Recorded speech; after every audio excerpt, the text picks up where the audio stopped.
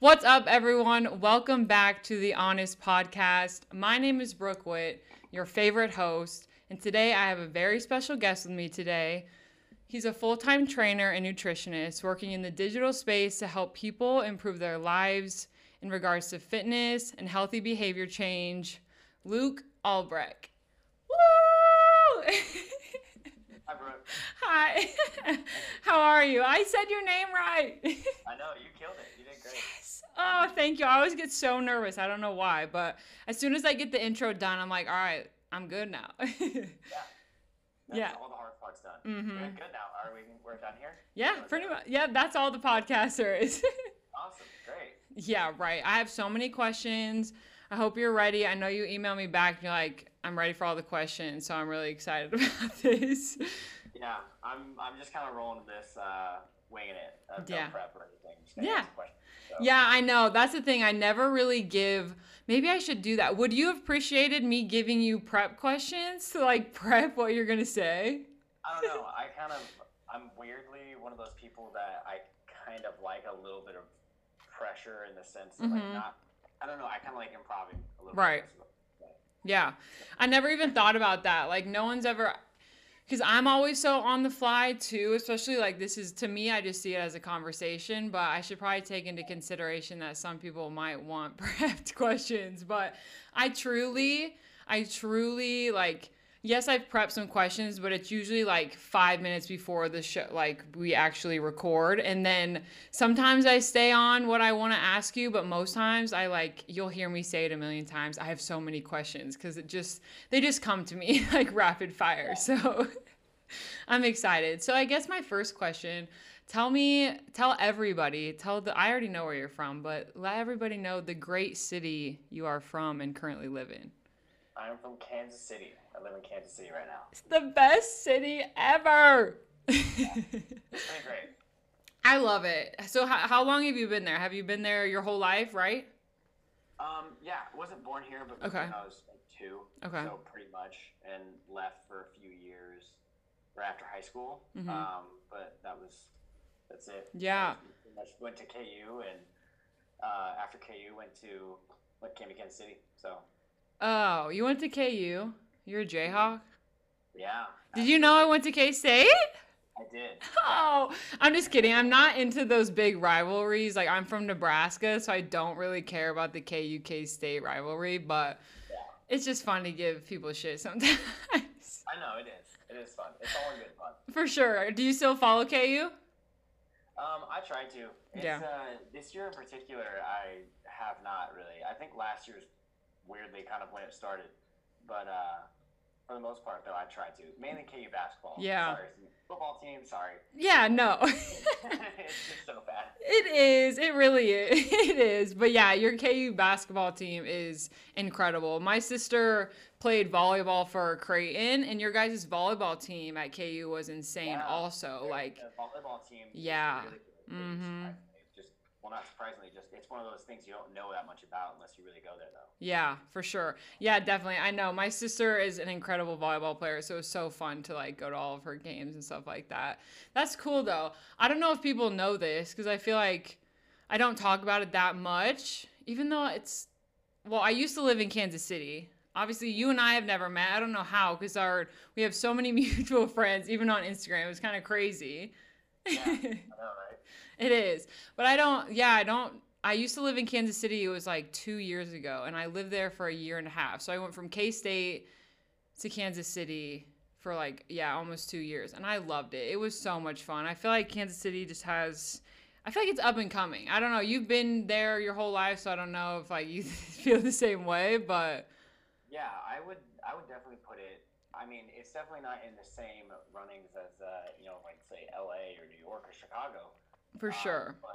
But it's definitely it is up and coming, I would say. Yeah. I think over the next 10 years, this city is going to really become something For sure. Pretty remarkable. Yeah. I mean, even Denver is. Like they've said it's expanded like crazy in the past 5 years. I think Denver's a perfect example of what probably will be coming, especially now with the new Missouri having now passed medical marijuana, and I think even was it recreational too? I think. What? I'm not. I don't quote me on that. I'm not. It's I'm about not, damn time. but Sheesh. I know definitely medical marijuana for sure. Wow. So, At least yeah. that's a baby step. When is Kansas gonna follow? That's my and Nebraska. When the hell? We just got the opportunity to buy beer on Sundays like 10 years ago, and then in grocery stores last year in Wow. Kansas. Wow. Are they in the like gas stations? Is alcohol? They are now. So everything in Kansas prior to like it was really a year ago, everything was what's called 3.2 beer. Yeah. So it was 3.2% alcohol. It wasn't even like whatever the typical 5 Right. or something is. So store beer, like gas station beer, and it was always like a step down. Yeah. Right, not even worth it then, I feel like. That's so interesting. Yeah, I always like I'm from the Midwest, but I hate to say that I hate on them, but it's just so interesting. Like Nebraska and I feel like Kansas will be a really long time until it's even close to being legal. But if I can put a vote in and say anything, I think it should. But I'm Missouri resident now, so I was gonna ask. You're on the Missouri side. Okay, that's amazing. Ugh. Yeah.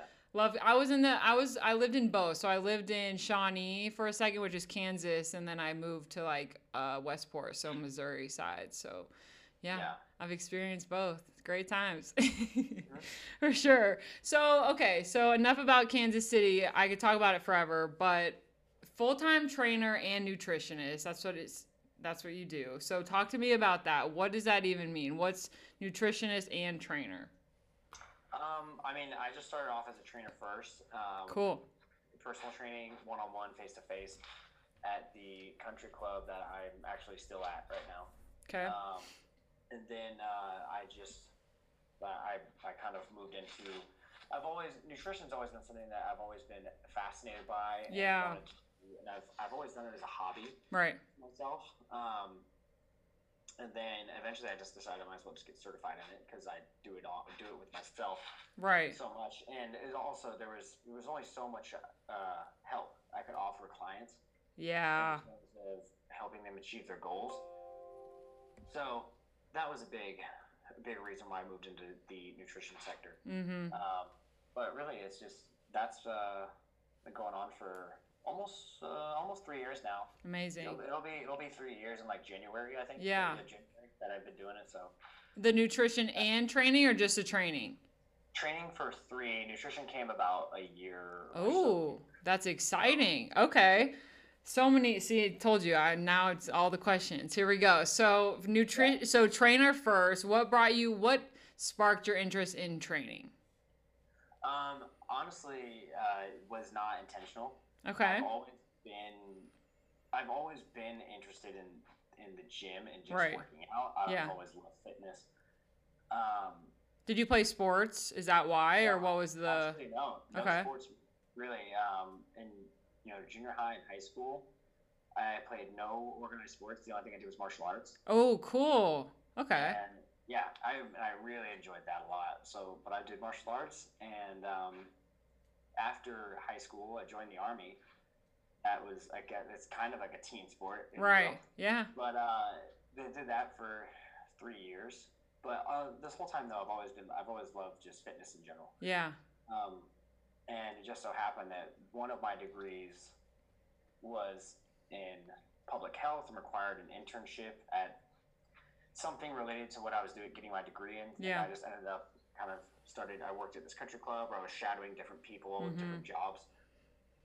And they offered me a job, and I actually had a different job lined up in a mental health space. Yeah. Because my other degree was in psychology.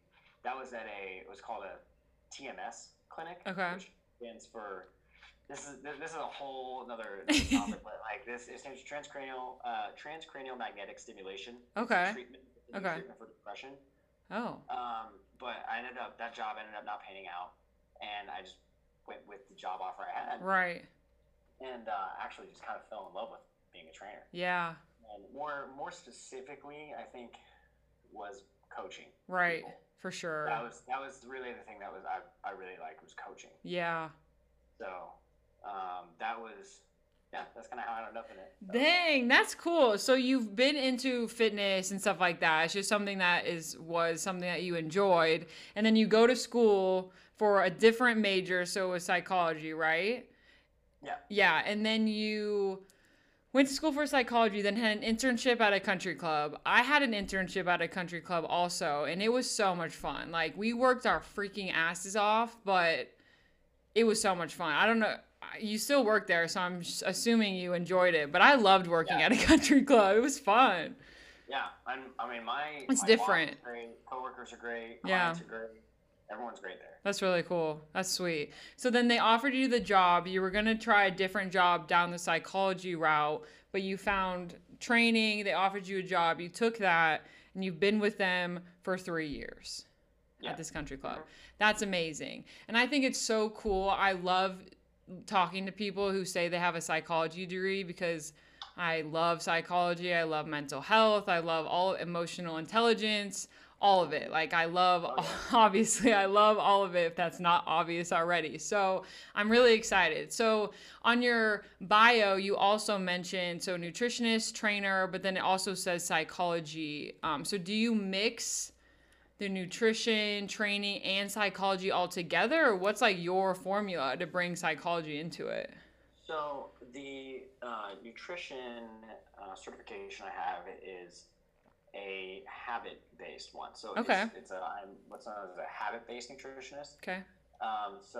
It revolves around healthy eating behaviors, and also really just healthy behaviors in general. Yeah. So there's a model called in public health. There's something called the biopsychosocial model of stress, Okay. and also there's also a biopsychosocial model of health. It's the same, two sides of the same coin. Yeah. So really, all that means is your body doesn't differentiate very much between things like physical stress and emotional stress, Okay. and say financial stress, Yeah. and say relationship stress, and all of these, and say maybe a stress from not getting close to 7 or 8 hours of sleep. Maybe you're only getting 5 hours of sleep. Right. That's a stress. So let's say that you're physically just not the healthiest. Let's say you don't really exercise that much, or you're overweight, and you're going through a breakup, and you are losing your job, and you're sleeping 5 hours a night. Yeah. Your body isn't compartmentalizing these into different categories. This is all just one category Right. of stress. Mm-hmm. So then if you decide, I'm going to go on a diet, this is another, diets are stressors. Right. So it all just kind of pulls from the same Yeah. source of stress. So Right. this is kind of where the healthy habits come in. Yes, I do focus around eating and things like that, but there's also a lot to do in the realm of, just making sure certain routines. Heck yeah. Working with morning routines or evening routines, things like that. And those are things that I actually really like to work on. Mm-hmm. Yeah. I agree. I love morning routines. I'm a huge advocate of it, especially with my clients as well. Or evening routines, really whatever works for you. But I totally agree. And isn't it like, okay, so you're saying, and it is totally true how it's like your mind doesn't know your body doesn't know between all the different stressors. It just says that it's just one whole thing. So it's like that kind of shows you that one area of your life affects all areas of your life. So like it's not just like you said, just going on a diet, and just you have to look at all areas to make sure they're all balanced, right? Yes. Yeah. Absolutely. Yeah, I totally agree. Yeah, there's one thing I tell people pretty often that I pick when to say it necessarily, because it's not something everyone perceives well. Right. Or it goes in one ear, not the other. And sometimes you have to wait for the right time to say it. And it's that there is no amount of physical change that you can enact on your body that is going to be sustained long term that isn't accompanied by a mental change. Yes. So if you really want to lose weight and keep it off, that's something that is going to require. There's going to need to be a shift in somewhere in your psyche. For sure. I don't know what around. That's something we work on. Yeah. going to need to be a shift somewhere about usually some sort of like core belief that you have around. Yep. Maybe it's weight loss or food or yeah, whatever it may be. for sure. Yeah. Yeah, no, you're so right, because even with fitness, as like say that somebody's coming in to you and they're like, I want to lose X amount of weight or whatever, get healthy.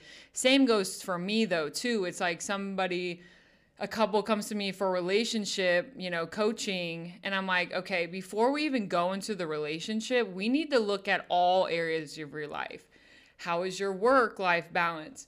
How is your physical health? How is your mental health? How is your family? How are your finances? Like, you literally have to look at all of the things, you know what I mean? Especially if you want to stop that pattern. I don't know if you've experienced this or see your clients experience this, but like, say you want to go on a diet or get healthy, you'll get healthy for 2 weeks. Something throws you off track and then you stop doing it. Do you experience that or see that ever? Yeah. Oh, I mean, I would say 90% of everyone I've worked with. There's a few people that I've worked with that are just very regimented. Right. And they're the types that, you tell them what they need to do and they do it. But, and I mean, those aren't the rule. Those are the exception. Yeah. Most people struggle with that all or nothing mentality. Yes, for sure. That's always the thing that I see is all or nothing. And it's discouraging. It's very discouraging. And it's just one of those things where someone says, I'm doing really good in this diet for a week, 9 days, 10 days, whatever it may be, and then they fall off the wagon. Yeah. Quote unquote, with one meal, and then it becomes, well, screw it. I'm not gonna yeah. Right. It's like when you don't pay attention to what you're doing the rest of the day, the next thing you know, like let's say it happens on a Friday, next thing you know, it rolls into Saturday, and then the Saturday goes, well, I'll just finish out the weekend and start on Monday. And then by the time it's Monday, you've done more damage than you would have if you just would have had a more rational response to the quote unquote cheat meal, if you will. On that, say Friday. Right. You would have avoided the rest of that was coming after. For sure. Why do you think people get, and I've experienced this in college, I had a really unhealthy relationship with food and dieting. It was not good. But why do you think people get so, like, say they mess up, like it's not even a mess up. That's the thing. It's fine. You know what I mean? It's how you deal with it afterwards. But you made that decision. You ate the food. So why do people then afterwards be like, okay, I'm giving it up? Like, what? Like, I don't know. I mean, I think it's going to be different for everyone, and it can pull from a lot of places. For sure. So, I mean, it could be that it's just what we're programmed via just societal pressures. Yeah. And that's why you'll never hear me use phrases like cheat meals. Yeah. Or cheat days. I never say it because I don't think that's a healthy term. Right. To use. What do you say instead?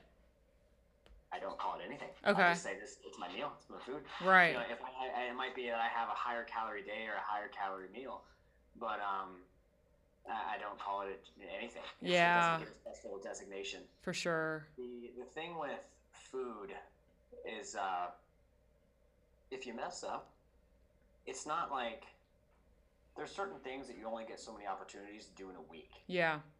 Or maybe even in a day. But food is something that you have at least 3 opportunities a day to fix. Right. If you have a bad one, you can have 2 good ones. For sure. And if you have 1 bad one or 2 bad ones in the week, you can have 15 good ones, 20 good ones.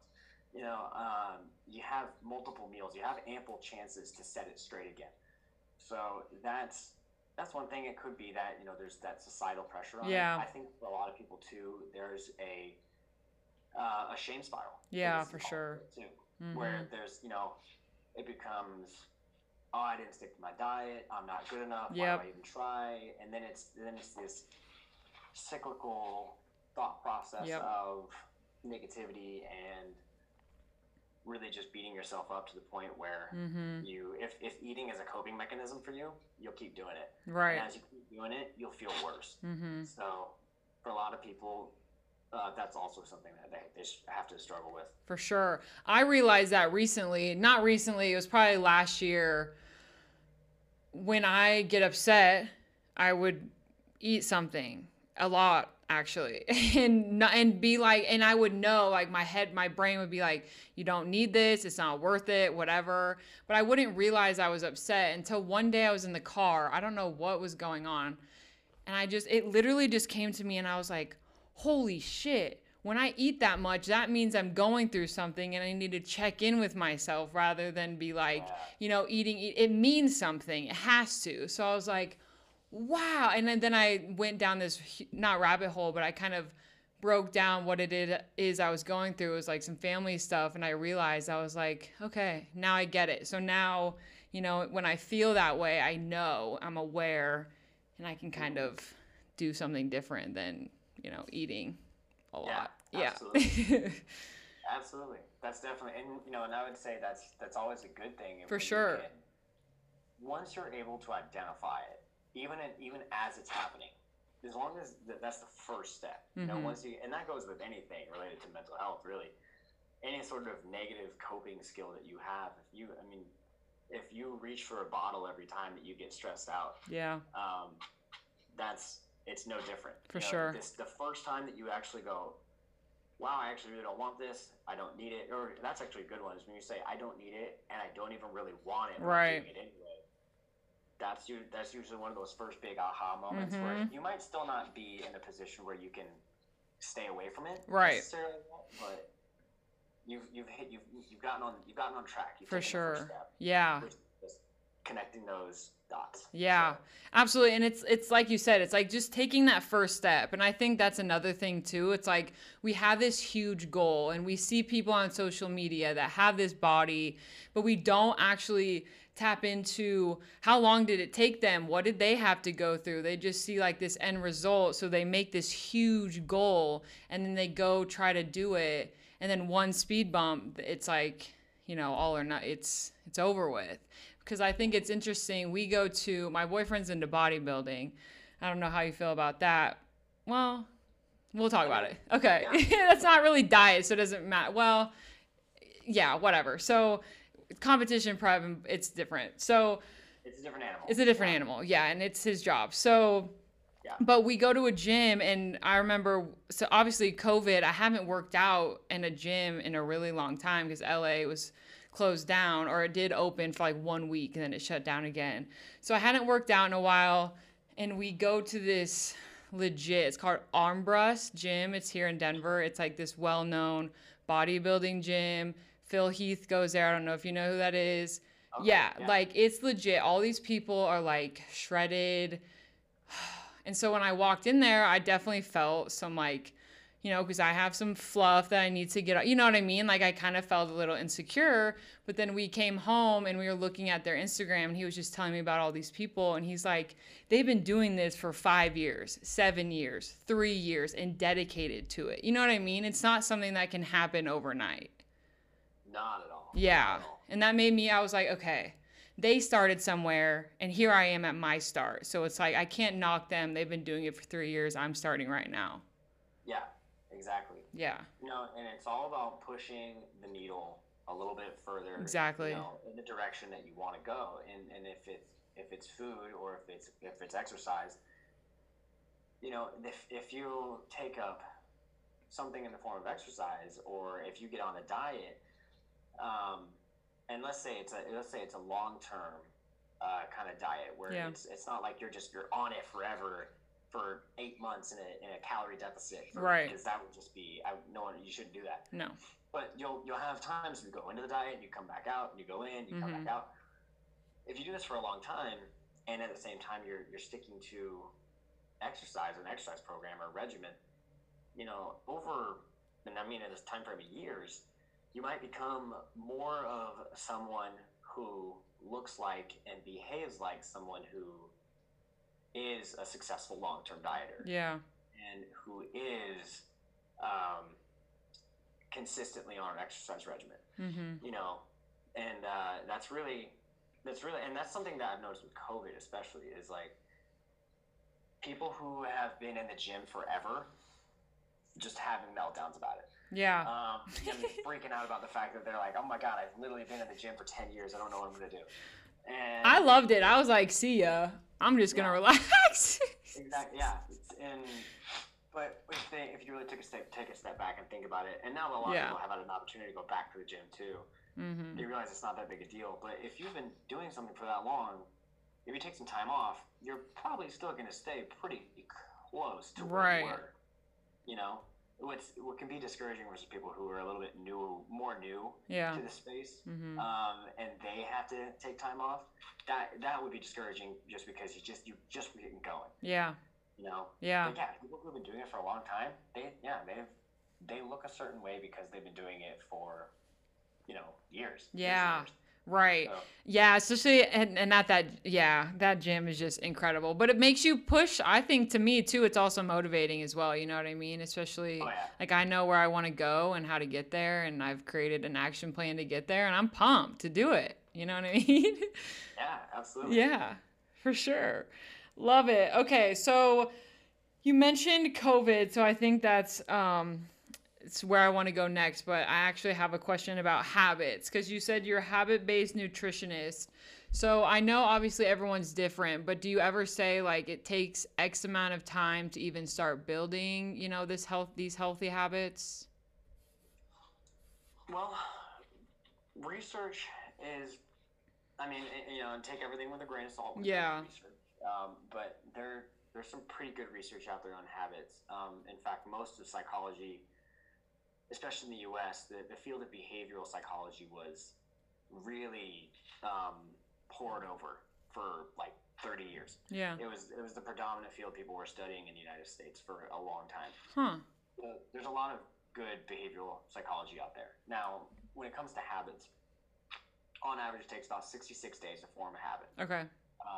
really to get it down. And that's with constant work at it, and there will be slip ups. It's Yeah. not a matter of if, it's a matter of when. So, really, the whole aspect there is just getting back on the horse. But I will say that even though 66 days is something it's a number you can work with, 2 months approximately. It depends. It really does depend. Yeah. Some people are gonna have more. The term that I use is resistance. Mm-hmm. They're gonna encounter more resistance along the way within themselves For sure. than others. Some people will. You said your boyfriend's a bodybuilder. Yeah. Bodybuilders tend to be one of these people that like you could give them. Here are your macros. Here's your workout plan. These are the days you're gonna hit these muscle groups, and I mean they will not miss. No. They will No. not miss. No. It's insane. But the discipline, it's incredible. Yeah, and that's the special, like, Yeah. Different I breed. would say that's one of those groups of people that just kind of really go with that pretty well. Yeah. The average person, maybe not so much. Mm-hmm. If you work 80 hours a week, it's probably gonna be harder for you. Mm-hmm. If you just again to touch on COVID, if you don't want to go step foot in a gym, or you live somewhere where you can't step foot in a gym, but you really want to change your body through body weight exercises, it's not impossible, but it's certainly harder. Right. So that's Definitely. it's going to be different for everybody. For sure. It's always going to be different for everyone. Yeah. I will try to. I mean, the rate that I always try to go with is about 1 to 2% of your body weight up or down per week. Okay. Is really about I'd say closer to 0.5 to 1.5% of your body weight per week, up or down, whichever way you want to go, is about a rate that you should shoot for. Okay. And that's attainable all the time? For the most part, yeah. Yeah. If you don't have anything to lose, there are some people who think they have more to lose than they do. Right. And there's other people who think they have less to lose. That's true. Right. So for some people, and so if you're very, very overweight, I mean, over 2% of your body weight could be fine. Yeah. Now, I'm not someone who works with, nor would I work with someone who's say very obese, just because I feel like that requires a little bit more medical monitoring. And for sure. I'm not a registered dietitian. Yeah. I'm a nutritionist, so it would that would be something that would be outside of the scope of my practice. For sure. Yeah. Yeah, that's so cool. And it's so crazy. And like you're saying, it's different for everybody. And that's the beauty of it. And that's what I love. It's like, even with people, they come for me for coaching. I'm like, it's not always the same. Like everyone's so different. Everyone's going through something different. Everyone wants a different goal. Like I can have a kind of like a blueprint of obviously how I coach and probably you too, but it's like everyone's so unique and which is so much fun also. Yeah, it is. Yeah. That's the thing that I like the most about it. It's like everyone is like a little bit of a puzzle to work with, and that no one gets the same treatment. I obviously there's a blueprint that I work with to get going, but where we go from there quickly changes based on the person. Yeah, for sure. Yeah. I love it. It's so much fun. So you mentioned you're in the digital space, and you also mentioned you're in the country club. So what is it that you're doing online? So online, I'm just kind of so through the country club, I have access to the members that are that are members of the country club there, but I can't bring anyone from outside in there to train, Makes sense. since it is a private club. Right. So I have set up something where I train, where I set up exercise programs and do nutritional counseling virtually with people. Sweet. And this is something I started at the very beginning of 2020. Okay. And then it just kind of went. Things got a little bit crazy just because of everything that went on with lockdowns and COVID. Yeah. And things like that. So, but I started doing this. I think I had my first client ever March or April of 2020 outside of the country club. Okay. So yeah, that was. But it's been good though so far. I'd say once about summertime came around, people were a little bit more. They were a little bit more ready to start working with someone again. For sure. Just since we were able to kind of go to gyms again here. Yeah. Okay. Are they open in KC? They are. That's nice. We have to wear masks inside at all times. Same. It doesn't matter what you're doing. Pretty much everywhere. Yep. So, but honestly, it's not that big a deal. Yeah. No, and we have for our gym, it's an hour block. You can only really go for an hour. You have to schedule it. Good. Yeah. But yeah, I'm very grateful. We came from LA, no gym forever, and now we have a gym, so I'm so thankful. I'm sorry for the people who don't, but obviously, there's other workouts that you can do at home. I've seen a ton of people get creative. I saw one dude doing squats with his couch, water bottles. Like, people have gotten really creative. I don't know if you noticed that on social media, but it's been wild. Yeah, I absolutely have. It's so cool. Pretty crazy. Yeah. And you have a gym in your garage, right? Yes. Yeah, so I bought a house in May. Cool. And I redid the whole garage to make it like just a good workout space. Yeah. So, and that's somewhere I now train clients out of there. Yeah. Too. So people who aren't members of the country club but want to do some training, right? They can still come in there. That's so cool. I love that. And you mentioned that you started this at the top of 2020, which is funny because I started my coaching business at the top of 2022. Before, it was like I quit my corporate job in February.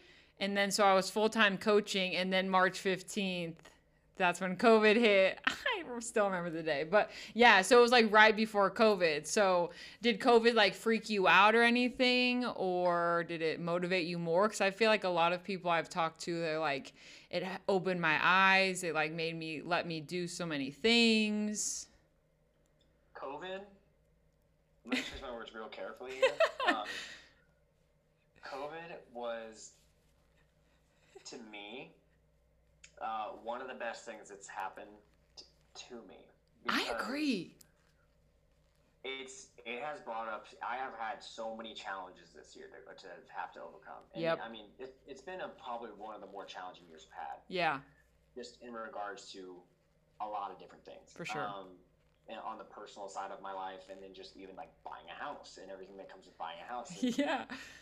Learning how to fix things around the house. My handiness that I have acquired. That's hilarious. Has gone up exponentially. Yeah, congrats on the house. That's dope. You're a homeowner. That's so cool. Yeah, and I mean, and that's just naming a couple things. Right. And, work at the country club and then my own stuff as well. It's had a lot of challenges Mm-hmm. that I've had to overcome, and so far I've overcome all of them. And Heck yeah. that's extremely reassuring to know that even in the midst of COVID, I'm still progressing, moving forward, getting better. And so really, if I think that if you can turn lemons into lemonade this year, you'll be fine any Yeah, other year. for sure. That's kind of how I see it. So Yeah. Mm-hmm. That's great. That's so cool. And I was pointing to myself when you were saying that too. Obviously, people can't yeah, you see were. that, but I was like, I totally agree. Like, this year has been the year of growth times a million. Like, It's good. I'm proud it's of so good. I agree, because it's funny that you bring that up, because this morning I was writing down, I was just like looking at like kind of the whole year, and I was like, wow, like instead of turning it, because I remember on the 15th in March, I had a pit in my stomach. I felt so bad. Like, I don't know. Like, I just thought, not the world was going to end, but, I was kind of depressed for a second because, it's shutting down. You don't know what's happening, whatever. I kind of got a little weird. But now seeing that, what was that, however many months ago? But to it. Yeah. now see where I'm at and to fight through all of that is so cool. Mm-hmm. Yeah, it is. And you get to work. And it's just what it is. You get to work. You start with a problem, Yeah, and you try to come up with an answer. for sure. You just start with something small and you work your way backwards. And I would say that's something that I think that between coaching and just the way the year has gone in general, reverse engineering outcomes, it has been something that has been probably the best skill I've learned. Yeah, Really, I should maybe not learn, but really had a lot of practice with. for sure. So having a desired outcome and working my way backwards from that. Can you give an example or a example so people understand what you're saying? So I've heard of it. Let's say, so if I'm working with a client that wants to, let's use something that's, kind of a little bit more abstract, Yeah. if you will. So let's say they want to be like kinder to themselves when they eat foods that they normally wouldn't want to eat. Okay. Don't get them closer to their goal. And they want to be kinder to themselves in that Yeah. regard. I am no therapist and don't want to be. That's not something I aim to do. But what I would ask people to do is I would say, then start with that and think to yourself, what kind of person would that be? Someone who isn't mean to themselves whenever they eat cake. Let's say, what would that person look like in terms of kind of just characteristics? And it's like, oh, well, they would probably possess some sort of, self-love or some sort of moderation about themselves. Their forgiveness. They wouldn't be chastising themselves too much. So it's like, okay, let's just stop there. We have some things we can work with. You mentioned self-love. You mentioned moderation. So let's take those and kind of break them down again even further. Right. What are some things? What are some behaviors you think that people who practice self-love would do, or maybe some thoughts that they might have, and then you kind of would try to examine that. And again, these are things that you want the client to try to put on, answer themselves. Right. But just to kind of continue the example there, let's just say they probably have some sort of like a gratitude practice. Yeah. It's like, okay, well, then let's start with a gratitude practice. What is the smallest thing you could possibly do to take some gratitude every day? And For sure. Key is every day, doing something every day. If you start with 10 seconds. If your goal is to meditate an hour a day, let's start with having you go sit in a chair for 10 seconds and take one big deep breath and then go on with your day. Yeah. And that's honestly the hard part for people, is being able to, like, there is always somewhere you can break down a habit to. For sure. There's always. It doesn't matter what you want to do. You can get something so small, you just have to get creative. Mm-hmm. And once you can do that small thing, you can get that down. The rest of it just kind of flows. Yeah. So there's one client I was working with. He wanted to work on like a nighttime routine and journaling in the evening. Mm-hmm. First time he did it, he wrote out like 3 pages. Yeah. And he thought it was great. And then he didn't do it again for the rest yeah. of the week. Yeah. And I was like, well, yeah, you're not going to want to write 3 pages. Right. I'm not going to want to do. So instead, why don't you just open your journal, write 1 sentence. And I even kind of gave him the format. I just said, I am grateful for. Yeah. Just do that. Just do the 1 sentence every night and just don't do anything more. And all it took was putting pen to paper. And for sure. Write out over right. Yeah.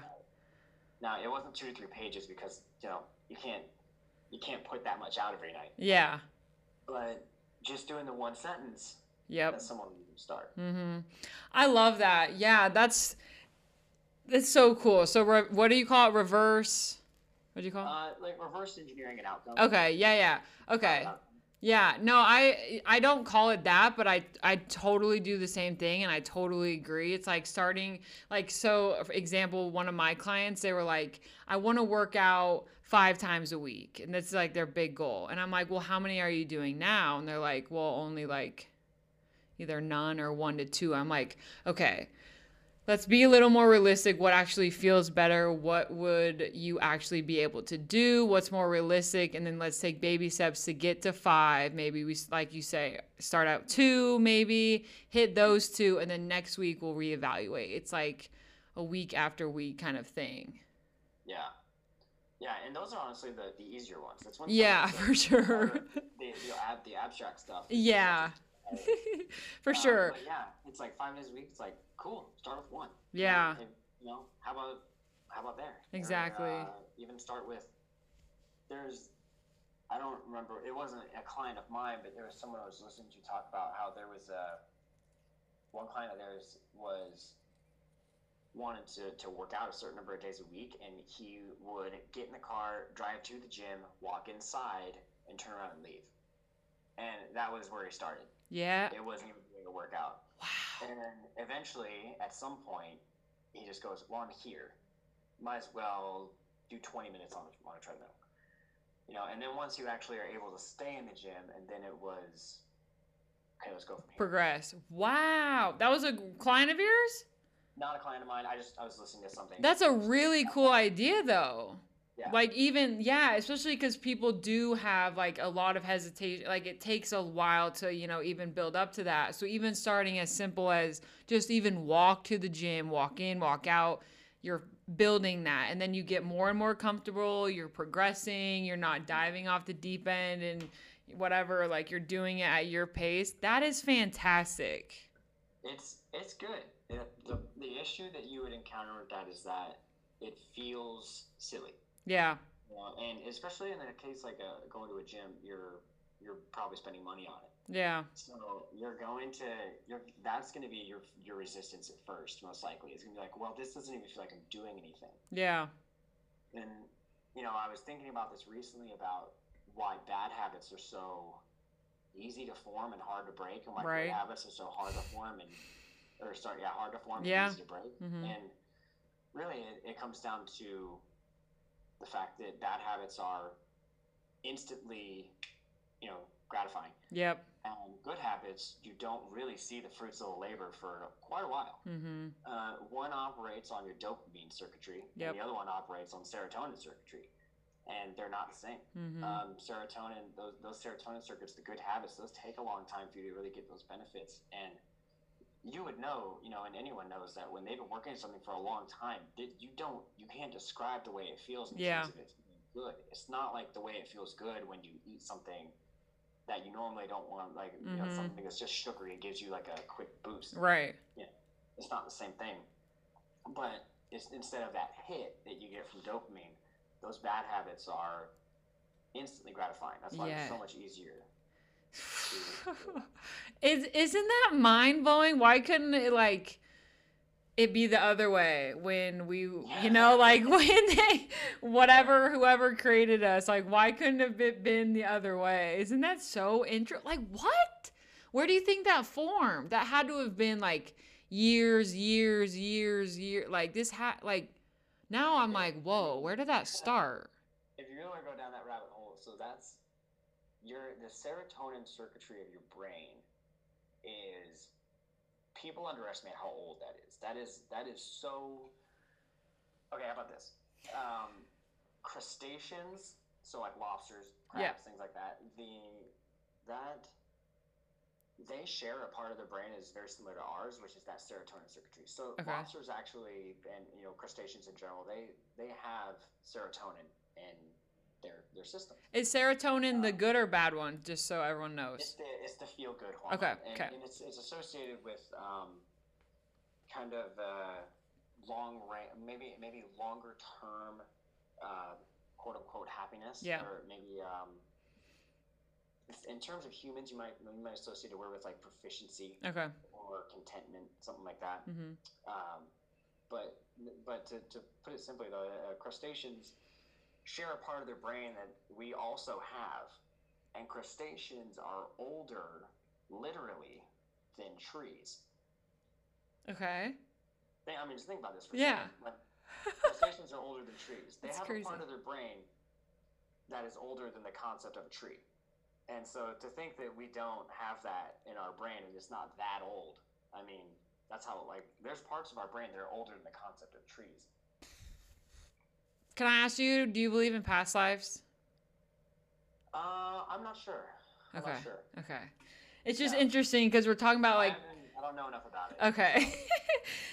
Maybe you'll look into that. Maybe that'll be another episode. I should talk about that sometime. But because you're talking about like crustaceans and they're years old, like however many years it is. And now, I'm in 2020 and I still have that in my brain. You know what I mean? It's so interesting. But I guess it just carries... Yeah. That's so crazy. Yeah. I mean, and it works the same way. If you give a human, so antidepressants, the common one is SSRIs, which are selective serotonin reuptake inhibitors.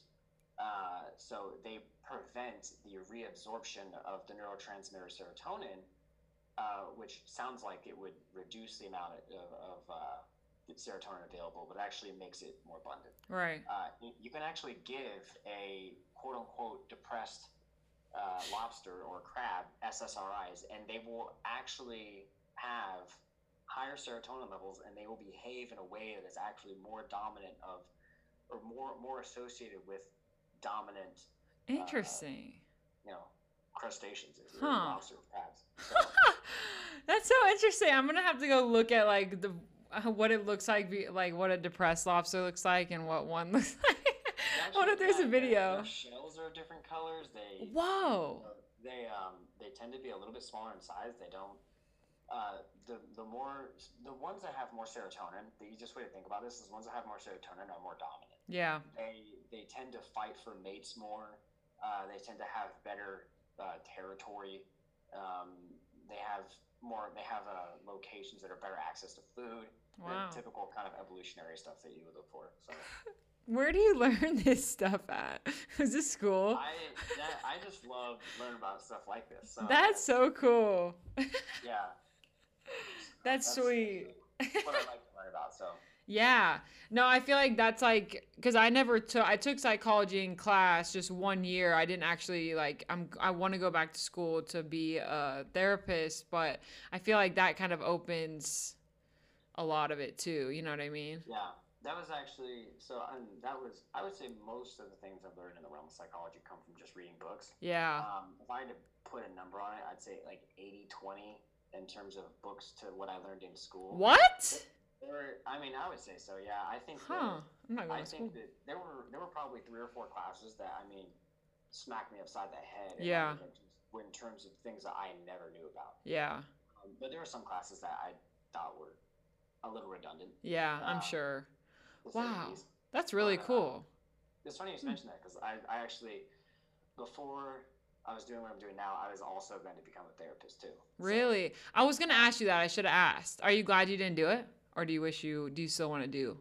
I would love to have a PhD in psychology in some way. Yeah. I'm glad I didn't do it. Yeah. In terms of at that time. Right. It wasn't for me at that moment. Mm-hmm. I applied to a program, enrolled, got accepted, enrolled, all that. But once I was in, I started getting, out of nowhere, I started having just a lot of anxiety. Yeah. And so I thought long and hard about it, and I decided to drop out from it. And it was, the second I sent that form in, and I dropped out, all of that anxiety went away. Wow. So that's how I know that I did the right thing. For sure. How did you know to follow that? Because that's pretty powerful. You didn't. I would say that was me just trusting. Yeah. Something telling me this is not. It's not that it's not saying this isn't for you, but it's like this ain't for you right now. Right. So you realize, because I think this is so important, and yes. So you realize, you were aware, I'm feeling anxious now that I'm in this program, or you said program, right? Mm-hmm. Yeah. Now that you're in this program, you feel all this anxiety. So you were able to step back and be like, okay, maybe it's the program. Yeah. That's incredible. Yeah. That was one of the harder things I'd done, because I was definitely working towards that for quite a while. Yeah. And now that I had it, I'm supposed to, I think that for a lot of people too, they maintain this mentality of like, well, this is what I've been working at, like this is what I want. Yeah. Right? Right. And I don't know. That's because I think what happens, and it's what happened to me, is when you decide, okay, not this. Yep. Now you have a whole new set of problems, which is, okay, then what? So if not this, then what? Right. Now you have to work through that again. But, it all works out. Yeah, for sure. And that wasn't really like life or death either. It's just, yes, you had a dead set, you wanted to do it, but you realized like that's not what you really wanted, and you were able to jump off that ledge, say see you later, and now look at you. You landed on your 2 feet, which I think is so cool. You know what I mean? A lot of people, two things. One, they don't listen to that feeling, that your feelings, those emotions, your anxiety, your stress, it means something. It's coming from something. I read it in my book this morning. I always talk about it. It's like your emotions are telling you something. So you have to check in and be like, okay, where is this coming from? What is it? You know what I mean? It's all like that inner work. I forgot what the second one was, but yeah. I'm just so passionate about like people checking in with themselves. You know what I mean? Like their feelings, their intuition, it is telling you something. And like we always look for outside people, but all the answers are inside of you. And I truly, truly believe that. Absolutely. I absolutely believe that. Yeah. And I see your, people can't see this, but I see your bracelet and it says Stoic. I can't see what else it says, but. Oh, yeah. Stoic strong. So cool. Yeah. So the Stoic philosophy is something that, and anyone who follows me on Instagram knows that there's something that got me pretty. it's really, it helps a lot in decision making. And for sure. I base a lot of my coaching around philosophies. Okay. Just kind of mindsets that you would find in that philosophy. So. Yeah. Have you read I'm sure you have, the Stoic Challenge? The Stoic Challenge? Mm-hmm. I don't think so. Is that the one that's 52 weeks of the year? No, it's from, I have it right here. It's by Irvine Norton. I don't know. It's like pretty like intro level to Stoic. Like I've kind of heard about it, but like didn't really read too much into it until like last month. And I opened this book and I'm like, holy shit. Like I really do like what it has to say. Yeah. No, I've read the Daily Stoic. Okay. I've heard of that one. I'm on my 3rd go around with it now. Sweet. But I will be trying out a new one this year. This one that I mentioned, I can't remember the title. I think it's called like A Handbook for New Stoics or something like that. But it's for, I don't know how it works, but it's something like there's 52 lessons for 52 weeks of the year. Wow. So, and and the Daily Stoic is one that you read. There's 365 passages. Okay. That's cool. Yeah. So. What would be, in the simplest terms, if you can find any, about like what is Stoic? Because some people might not know what that means or what it is. I think if I had to break it down to a sentence. Yeah. I would say that it's That's tough. I It's know. Okay, a few sentences. I'll give you a few. okay. No, I mean, it's all right. So I think that it would be a. I think. Well, I will say this. There's a difference between capital S stoicism and lowercase s stoicism. So when a lot of people, when they hear the word stoic, they think kind of like emotionally repressed. Yeah. And that's not what we're talking about. That's lowercase s stoic. Yeah. Capital S in terms of philosophy is it's pulling from that place in terms of definition, but it's not an emotional repression, but it's an objectivity for sure to your emotions. And I would say in its simplest form, it's knowing what you can and can't control and not caring about what you can't control. Yeah.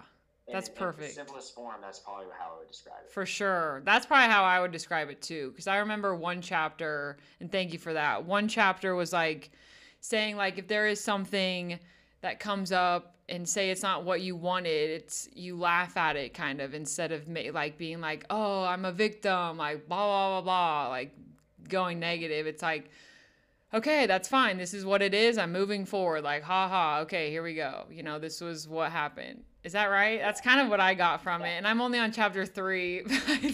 I think it's dope. There are 4 core tenets or principles of Stoic philosophy, and that's wisdom, justice, moderation, and I want to say, was it responsibility? I can't remember the 4th. I don't know. Oh, courage. I'm sorry. Courage. Okay. So courage, justice, wisdom, moderation. Those are the 4 things that a Stoic would practice. That's cool. So especially in terms of the moderation thing is one thing I pull from all the time. Right. Just in regards to what I do. Right. But yeah, those are the 4 things you're looking for. Yeah. That's cool. I love that. And I know you mentioned books, and I feel like now that since we're talking about Stoic, do you have any book recommendations? I know this is on the spot, but do you have what are your top 5 if you can name 5 favorite books? Top 5 I know. So I actually set a New Year's resolution this year to read 75 books in 2020. Oh, heck yeah. And did you? I'm sitting at about like 68, 9, something like that right now. Close. I don't know if I'm gonna make it. I'm gonna try, right? A book a day. Yeah, right. But all time, I'm gonna struggle with that one. Okay, maybe not all time. Okay, recent. 2020 favorite books. That's easier. The War of Art by Stephen Pressfield. So good. I would say one that I've read several times is 12 Rules for Life. Okay. Jordan Peterson. That's where actually I got the lobster bit from. I need to look at that one. Yeah, there's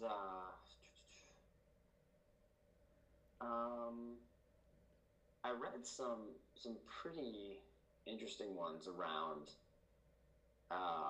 narcissism. Okay. So one was called, it's kind of an aggressive title, but it's a good book, How to Kill a Narcissist. Okay. Heard of it. Yeah, that was a pretty interesting one. I'll try to, and then so maybe something from another walk of life. Finances. So something like Tax-Free Wealth. Okay. Was another one. It's called the Tax and Legal Playbook. And it was just a book about tax law. Super dry, I know, but I mean, that was one of the more invaluable lessons. Like just learning about taxes. That's something that I was blown away about how much you can do with taxes. Well, so you'll have to fill me in because I just got my legal basis, all that. Thank you. But now I'm like, oh, I don't know what I'm supposed to do with all these taxes. I'm just gonna roll with that. I would say read Tax and Legal Playbook or Tax-Free Wealth. Okay. Those are very good books to learn about that. Okay, sweet. Yeah, I feel like all my books are learning. Like all the books that I have are learning something or growing as a person. Like people always ask, they ask me for book recommendations and it's never, what is it, nonfiction? Wait, what's the story one? Fiction. Yeah, it's never anything like that. I'm always like, oh, The Power of Now. Untethered Soul, like all these ones that are like spiritual and like help you grow. But yeah, I love reading too. Yeah, I don't read fiction ever. I mean, it's not that I think it's a waste of time, but it just doesn't do it as much for me. For sure. Yeah. One that I think you'd like too is Body Keeps the Score. Okay. That's a good one. Okay. Bessel van der Kolk wrote it, and he's one of he's not who discovered PTSD necessarily, but he was one of the pioneers behind making PTSD mainstream. Okay. But it's really just about the relationship between your body and stress. Right. Yeah. So, that does sound interesting. I'll have to. Yeah. I love books, so any recommendations, I really appreciate that for sure. Yeah. So I want to, before we close this out, I would love to give you an opportunity, if you haven't, shared it already. Is there anything you want people to know or hear from you, or anything, any message you'd like to tell the listeners? Man. That's the one I should prep. That's the question I'm going to prep from now on. Yeah, I think that if there's one thing that I think I think people should try to do, it's that I think that if you want to change the world, start with yourself. Yep. Being the best version of yourself is, in my opinion, the single greatest thing you can do for humanity. Yeah. To put it in as an example, I think that it's a safe assumption to say that most people, on average, will meet and get to know on some level 1,000 different people in their lifetime. Yeah. If you get to know 1,000 people, and those 1,000 people also, if they're an average person, know 1,000 people. I mean, that's what, 100,000 people that you now interact with, that you have had an influence on. Right. Think about how many times you have interacted with someone who has had a negative reaction with a third party that has affected you. Yeah. Okay. Like if someone's having a bad day and they take it out on you. Right, for sure. Or if you are having a bad day and you took it out on someone. Right. And then they end up taking it out on somebody. Yeah. It's a ripple effect. Totally. So, if you take 100,000 people to another 100,000 people, now, I mean, I don't know what number it is, million, 10 million, I don't know. Yeah. But that's the best thing you can possibly do, is to be the best version of yourself. For sure. And, just put that back and just let that kind of ripple back outwards. Yeah. I love that. Even like that visualization, like I just visualize that. Like if I were to be mean to somebody because I had a bad day, then that actually takes this person and they could affect however many people. But if I was positive, it could have been totally different. That's so interesting. Yeah. I love that you said that. That's even just visual. Like I want people to like sit here and like think about that for a second. Like even visualize. So crazy. Yeah. We're way more connected than we give ourselves credit. Oh yeah, 100%. And I'm glad that you're here doing and preaching and being great. I really appreciate it. Thank you so much for being on here. I think this was incredible. I didn't get to all my questions, which is, I'm not surprised, but I think we can probably follow up with another one or ask you offline and I'll post it on Instagram. But this is great. I'd love to do it again. Yeah, for sure. It was amazing. I think the Stoic, I think that'd be interesting to talk about too, because I feel like we can totally dive deeper into that one. But how can people find you? Instagram, podcast, do you have any of those? Can you share? Yeah, Instagram. I'm probably the most active on Instagram. It's just my first name _ last name. Okay. Same thing. Twitter. Yeah, TikTok, same thing. Cool. But, yeah. Amazing. Yeah. Awesome. Well, thank you so much, Luke. This has really been a pleasure. I really appreciate it. Yeah, thank you, Brooke. Absolutely. Thank you, everyone, for listening to this episode. Stay tuned for more. See ya. Okay. Woohoo! We did it. Wait. Yeah. Okay, let me pause all these recordings.